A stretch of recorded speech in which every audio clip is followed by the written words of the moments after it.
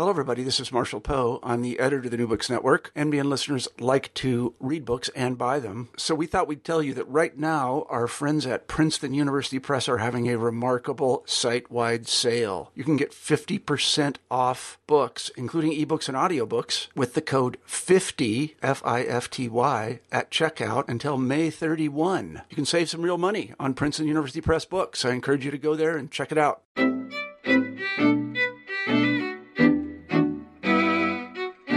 Hi, and thanks for listening to the New Books in Jewish Studies podcast. I'm David Gottlieb.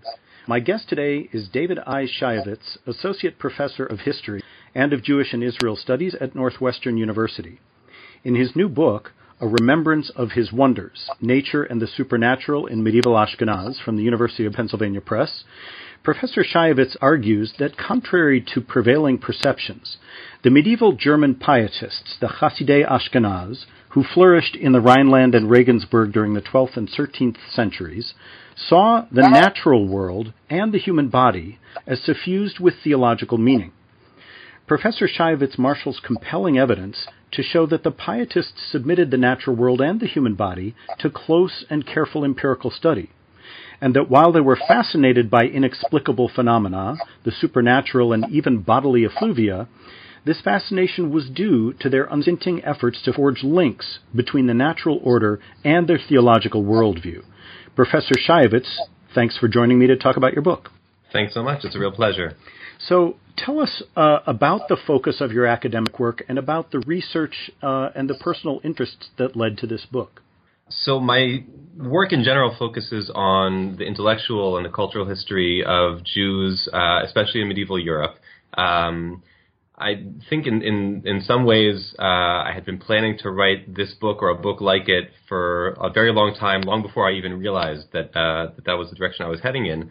My interest has always strangely focused on the kind of marginal and strange-seeming phenomena that medieval Jews, I think, took for granted, but that today seem very puzzling and even threatening. So things that we tend to group under the rubric of the supernatural, monsters and demons and ideas about otherworldly sort of locations that we don't have access to. Even from a young age, I grew up going to Jewish day school and studying rabbinic texts from a sort of, early stage in my life. And the parts that always were the most puzzling and the most sort of provocative to me were the ideas that really seemed very difficult to square with the more conventional Jewish law and biblical interpretation. And so, having a chance to actually plumb those ideas in some depth and to try to figure out what was it about the supernatural, about the monstrous, about the aberrant that got medieval Jews so excited, it really was a fun opportunity for me, and I really enjoyed working on it. Interesting. So you in the book you upend some regnant assumptions about the Hasidei Ashkenaz, and you also shed new light on the extent to which they were and were not separate and distinct from not only from Sephardic Jewry but also from their Christian neighbors.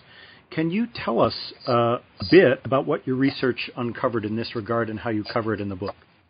Sure. So, just for the benefit of people, which I assume is many people who don't have, intimate familiarity with the Hasidei Ashkenaz, with the German pietists, this is a group of sort of moralists and mystics who very briefly exploded onto the scene in Ashkenazic culture in the Rhine Valley and in Regensburg during the late 12th and early 13th centuries. And they're associated with figures like Rabbi Yehuda Hasid, Judah the Pious, and his student Elazar of Worms. And there are a few other named figures that we know.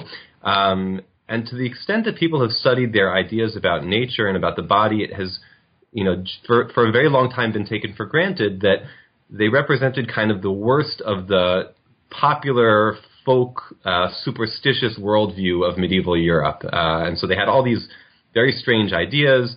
Maybe we'll have a chance to talk about some of them, but the existence of werewolves and of demons and strange and wondrous animals and amulets and magical spells and all sorts of things that struck earlier scholars as very off-putting. And so the assumption was that this was basically a direct penetration of Germanic folk culture, of sort of the low-level, non-intellectual cultural surrounding, and that we need to sort of bracket all of that off, or that at best we can sort of engage with it on its own level, but scholars until very recently have still been talking about this as sort of superstition and as something that's very sort of problematic from a more high-level theological perspective. Mm-hmm. And what I try to do in the book is to show that, in fact, if we take medieval intellectual culture on its own terms, a lot of those interests were not things that stood in opposition to the sort of disciplined study of nature. But they, in fact, were the disciplined study of nature. If you wanted to understand the human body and its outer limits, so looking at monstrous human bodies or human bodies that turn into animals or demonic bodies, those are all ways that you can gain access to a certain kind of vaunted and I would say highly abstract and elite intellectual perspective on the connections between the natural world and God and theology.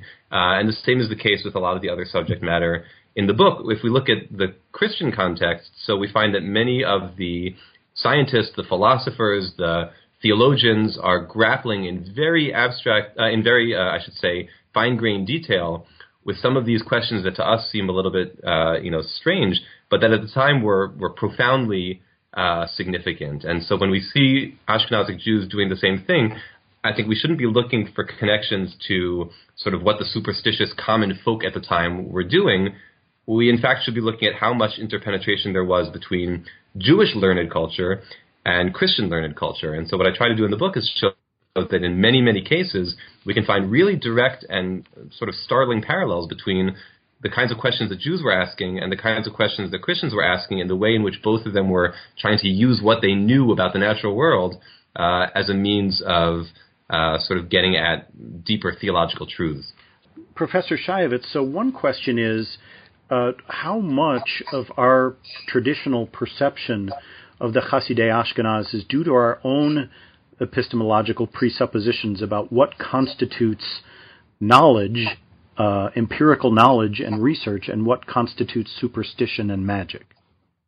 So it's a great question, and I think you're right on the money. Today we take it for granted that there's something called magic, and it's maybe not always clear what that is, and there's something called science or philosophy, and however we define each of those terms, they clearly are not the same as one another. Mm-hmm. And I think that's the assumption that animated Jewish scholars for a very long time. Actually, if we go back to the origins of sort of critical Jewish historiography in the 19th century, in the Wissenschaft des Judentums movement, the sort of science of Judaism approach to studying the Jewish past. So ironically, many of those scholars were themselves German or of Ashkenazi descent, and they were profoundly interested in highlighting the contributions that Jews had made to exactly those modern epistemological categories of science and philosophy and sort of learned culture. And so when they look back at their past and they saw all of this, what they considered to be magic and superstition, so they really shunned it or they dismissed it, and they tended to not prize, that sort of Germanic background, but actually to, and this is something that a lot of recent scholars have been illustrating. They tried to present Sephardic Jewry as actually the sort of forerunners of their own interests and of their own desire to integrate into society.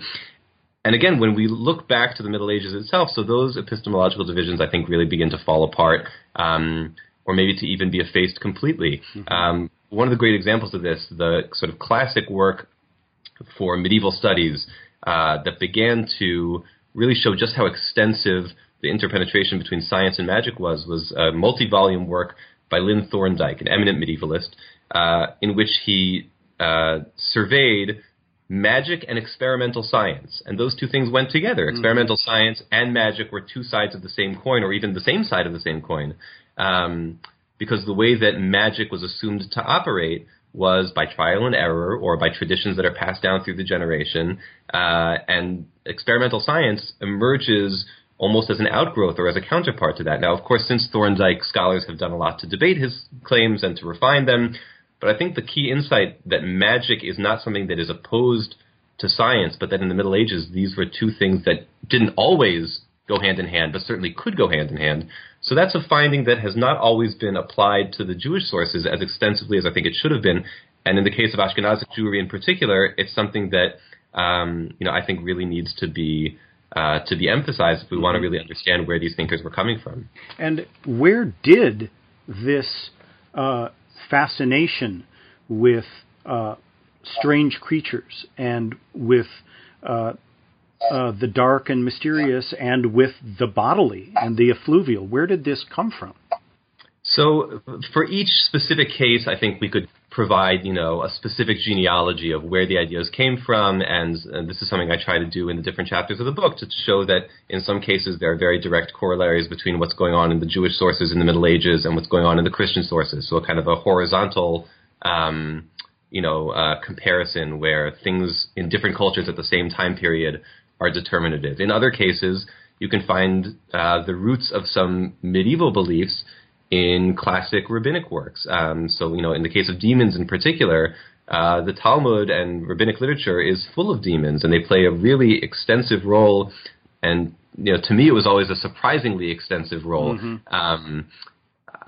That was the part where you really sat up and took notice in day school, right? Yes, it's funny. I remember when I was in 8th grade in an Orthodox Jewish day school, we studied the 10th chapter of Tractate Pesachim of the Babylonian Talmud, which is the section of the Talmud that describes how to conduct a Passover Seder, and it's very detailed. And we have the 4 cups of wine and all the different things that make their way onto the Seder plate.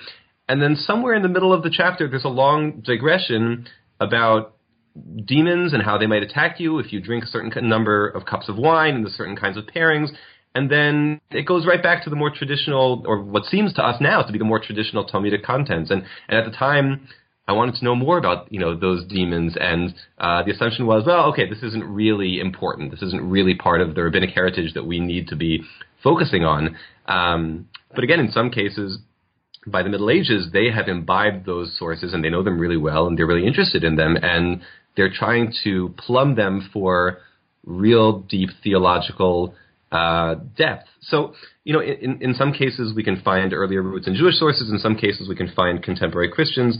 But I think what they both have in common is that for the German pietists, for the Ashkenazi Jews in the Middle Ages, these kinds of concerns are not marginal. Mm-hmm. They wouldn't have thought of them as superstitious necessarily in the way that we use that term in a kind of a derogatory sense. These were more grist for the mill, for the theological mill, and they were assumed to sort of point to deep theological truths about God, about the natural world, about the human body, and about how all those things related to one another. Uh-huh. And so it really forces us to think about monsters and demons and wonders of nature, I think, from a very different kind of perspective. Did they see the human body and the human soul as coextensive with nature, or as a thing apart, or as things apart? So, to a certain degree, I think the answer is yes and yes. Sometimes it's hard to nail down very precise dichotomies. In the book, in 2 of the chapters in the middle of the book, what I try to show is that actually the animating metaphor that they use for the human body and also for the soul is they discuss humanity or individual human beings as an olam katan, a world in miniature. And that phrase itself is a rabbinic phrase. It goes very far back in rabbinic tradition. But what they do with it in the Middle Ages is not necessarily a simple correspondence where sort of, the body equals the world and the soul therefore equals God, which is a set of correspondences that are very common in other kinds of Jewish writings from different periods. What they do is they argue that in the same way that God infuses the natural world, God is present in a certain sense within nature, not in a pantheistic way, but in what scholars call a panentheistic way, where God is identical, is sort of imbued within nature, but not strictly identical with it. Similarly, the human soul is itself corporeal in a certain way. It pervades the human body. It pervades the limbs and the organs of the human body.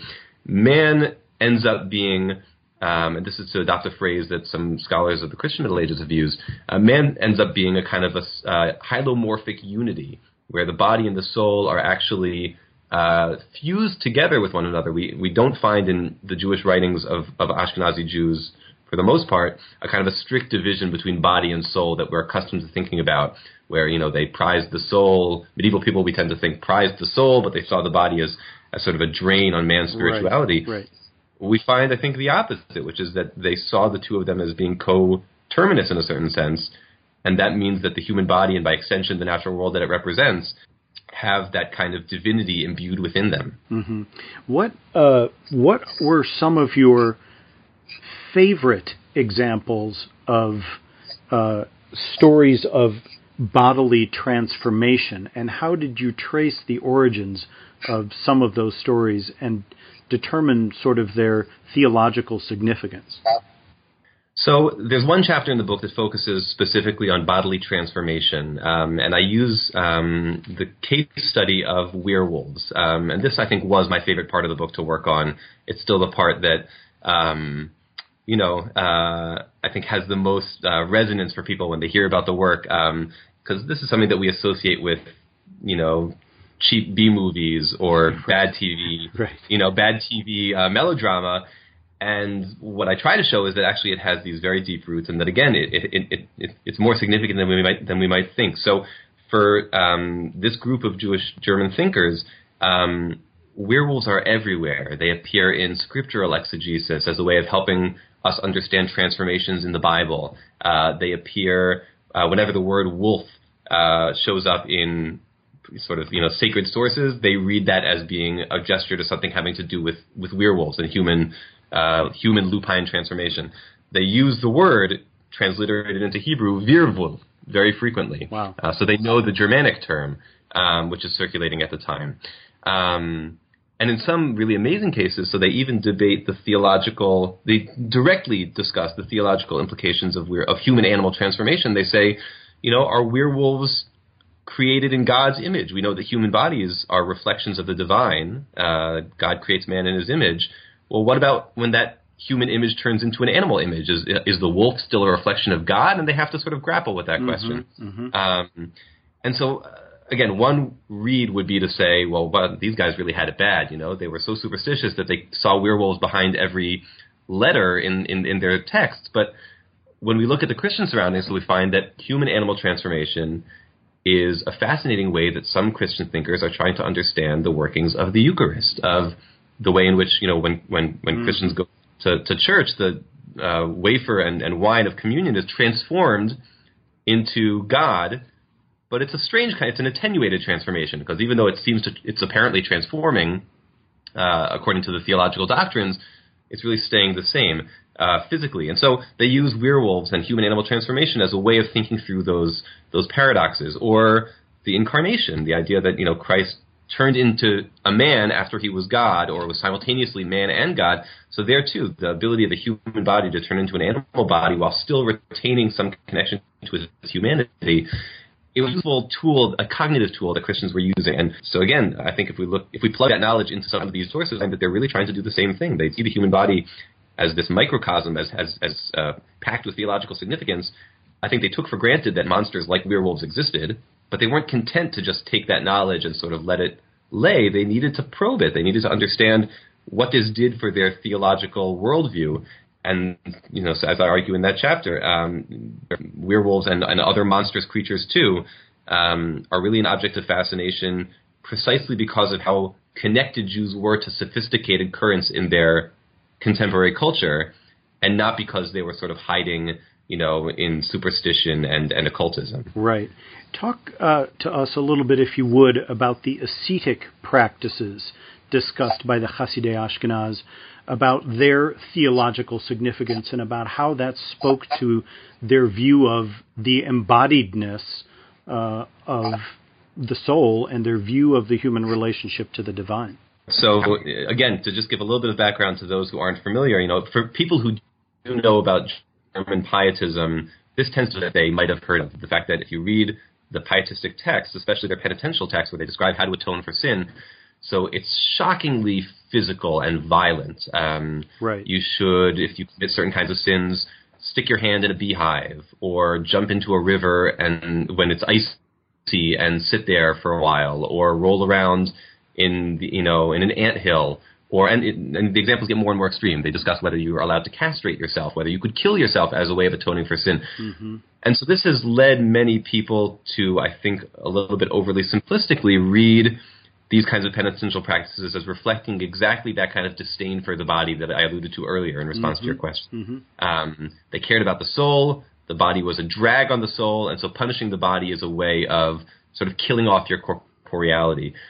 Now, I think when we look at the broader contours of the ways in which they deal with human embodiment and their concern with the natural world, we find that those penitential practices take on a very different cast. Rather than punishing the body as a means of sort of pummeling it into submission, I think the kind of ascetic practices are an example of the way in which they use their body, they use their embodied status as a means towards spiritual elevation. Again, precisely because the body and the soul can't ever be distinguished from one another in any kind of a definitive way. So when you torture your body, when you lash yourself, or when you run over your hands with a wagon wheel, or any of the other kinds of penances that are described in these kinds of texts, that's you using your body as a means towards spirituality, not in a way that sort of lines up the two as antagonistic to one another, but precisely as complementary to one another. And,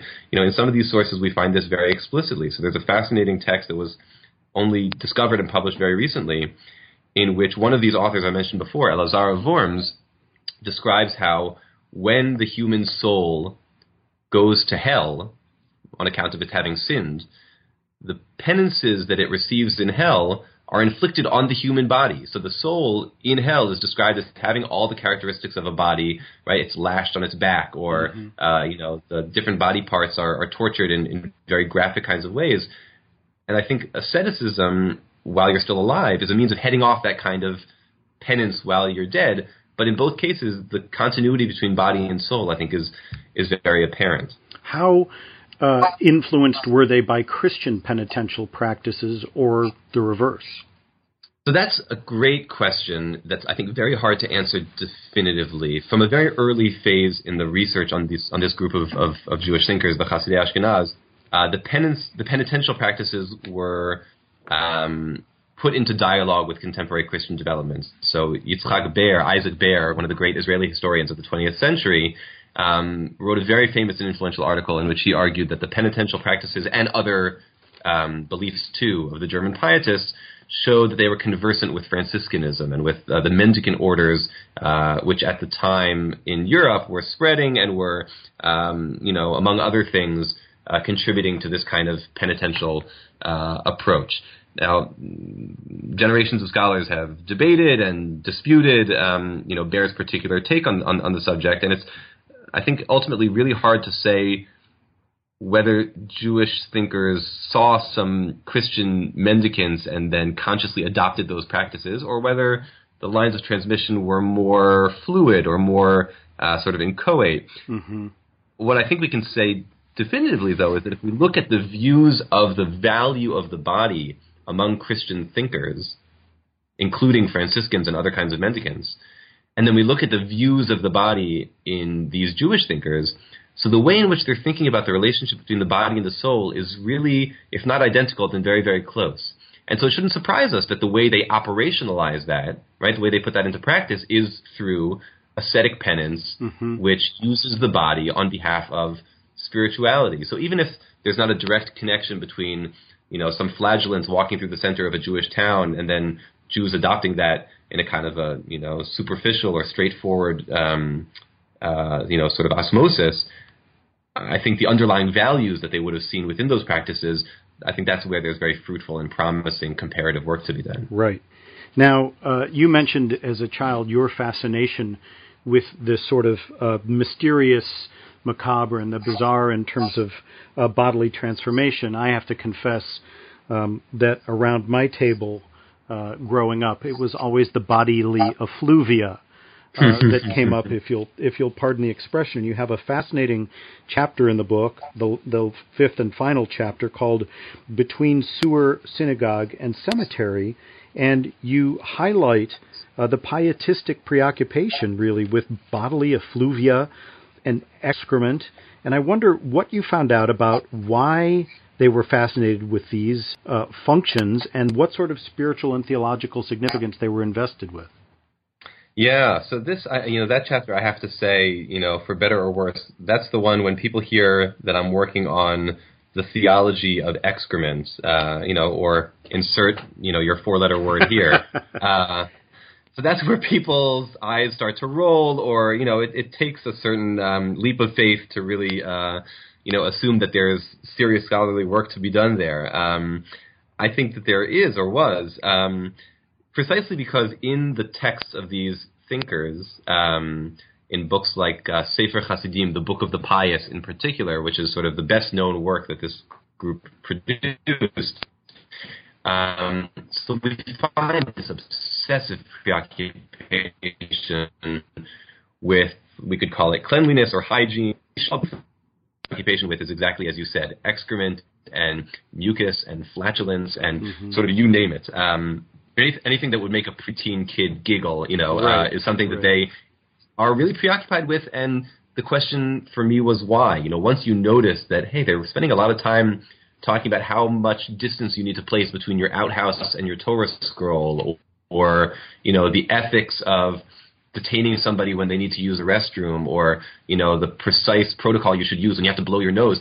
So once you notice these things and you see how extensive they are, so the question becomes why? And again here, as I understand it, the question of the body and its boundaries is really key. Just as a human body, which is divine, but transforms into an animal, is something that will raise your theological sort of, eyebrows. Mm-hmm. So too, the fact that the human body, which is, again, imbued with a soul, imbued with divinity, is a reflection of the cosmos, but that human body also excretes and gets filthy and is kind of gross. So that's also a problematic sort of paradox, or a tension at least. And the way, in part, that these thinkers try to grapple with that tension is by distancing anything that smacks of divinity from anything that smacks of human filth. Not anything that smacks of the body, because the body is reconcilable with divinity, but specifically the boundaries of the body when they're breached and when the body produces filth. And here, too, the Christian context is very useful, because the idea that the sort of problematic excrement that the body produces is something that needs to be grappled with theologically is something that Christians are spending a lot of time thinking about, too, for many of the same reasons I alluded to before. When you go to church and take communion, and then a few hours later your body excretes the body of God, well, that's very troubling and very problematic. Christian theologians are spending their time debating, to us maybe strange-seeming questions, but these were profoundly important questions at the time, like, did Christ excrete or, produce bodily functions when he was alive as God and man? And they come up with all kinds of different answers to those questions, but what they have in common is the sense that when the body eliminates waste, it's somehow connected to rot, to decay, and ultimately to death. So, excrement is sort of threatening in the sense that it's the non-living parts of you being extruded. And the way that oftentimes the German pietists discuss the theological troublingness of excrement is also by linking it to death. And so inevitably when the subject of excrement comes up, the subject of eschatology comes up, the resurrection of the dead, or the existence of heaven and what kind of bodies are going to end up there. They really use the body's waste products as a way of thinking through what a body is, what its limitations are, and what potentiality there is for survival beyond embodiedness, or maybe for resurrection, or for some kind of eschatological future and salvation. Now that's a lot of weight to put onto lowly excrement. But it's interesting because in thinking about asking you about, for example, what enduring influences either in Jewish practice and theology or in Jewish popular culture one could detect from the Hasidei Ashkenaz, I think, for example, listening to you talk about this, about Freud. Have you detected, or does your research lead you to think about what sort of enduring influences of the thought of the Jewish pietists still exists? So it's a really great question, and as of yet, it's not a question that I have a really great answer to, unfortunately. I think it would require another book or maybe several more books to fully trace this. Scholars have known for a while that the penitential practices, at least, of the German pietists really sort of took off, even after as the 12th century gave way to the 13th and the 14th and the 15th. Ashkenazic culture continues to sort of valorize this very harsh physical asceticism. Right. We know, though, that oftentimes the underlying meaning of that asceticism has really changed by the time we make it to the later Middle Ages or to early modernity. So, it's not clear that the sort of sense of the body and the soul as being two parts of the same whole, that survives necessarily for much longer than the 13th century, at least in some of these Ashkenazic writings. Mm-hmm. And again, I think we'd have to do a case-by-case sort of analysis of which doctrines survived, which ones continued to evolve or to be shaped through contact with different cultures. The later we go into the later Middle Ages, and especially into early modernity, the more contact there is between Ashkenazic texts and ideas and Sephardic ones. So we start to have more penetration into Ashkenazic culture of Maimonidean or rationalist philosophy, or of Spanish esotericism, the Kabbalah. And so things get messier as time goes on. And I think it would definitely be worthwhile to spend more time tracing, as the centuries progress, which ideas took hold and which ones didn't. Right.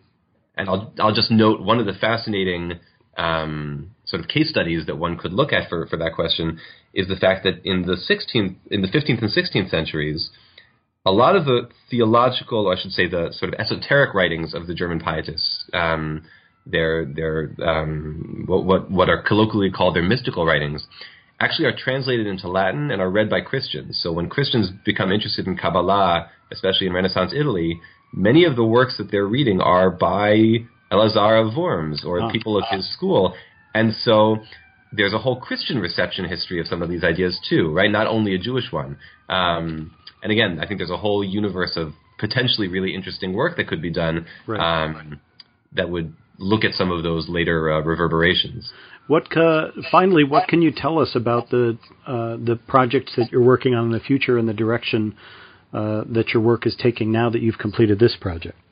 So right now I'm working on two things, trying to work on two projects simultaneously, and each of them I think reflect some of the same kinds of concerns as this book. I've been working for a long time, or I've been interested for a long time in a word that I used before, eschatology, theological ideas about what happens either to one's identity at the end of their life or what happens at the end of history, messianism and ideas about the afterlife. And I've done a little bit of work on Jewish ideas about hell and about intercession and ghost stories, and that's something I'm continuing to work on, and I hope will eventually turn into a more fleshed out book somewhere down the line. What I'm really spending most of my time on now is a project about animals that I'm tentatively calling O Beastly Jew, which is a line that's taken from Peter the Venerable, a Christian polemicist from the 12th century who reflects a really interesting shift that I first became aware of as I was working on this book, which is towards bestializing Jews, especially in medieval European culture. The idea that we can literally dehumanize Jews through a whole set of rhetorical and scientific associations between Jews and animals. And amazingly, or I think it's amazing, what we find in the Jewish sources of the time is actually the exact same thing. We find more and more Hebrew texts in which Jews are describing themselves as animals, but in a positive way, and breaking down the boundaries between humanity and animality. And we find this in artwork. You can think about, for example, the Bird's Head Haggadah or other kinds of texts in which Jews depict themselves as having the heads of animals. We find it in theological writings, in halachic writings, Jewish legal writings, in mystical writings. And so I've been spending a lot of time trying to figure out why, at the very moment that Christians are trying to define Jews as beastly, Jews are almost embracing that label or that conceptualization, but turning it around and using it to their own ends. I think it says something interesting about the dynamics of medieval Jewish-Christian relations, and hopefully I'll have more to say about that as the years go on. Well, we will look forward to hearing more about that. My guest has been David I. Shayevitz, the Associate Professor of History and of Jewish and Israel Studies at Northwestern University, and we've been talking about his book, A Remembrance of His Wonders, Nature and the Supernatural in Medieval Ashkenaz, from the University of Pennsylvania Press. Professor Shayevitz, thank you so much for joining me. Thank you, David. It's been a real pleasure.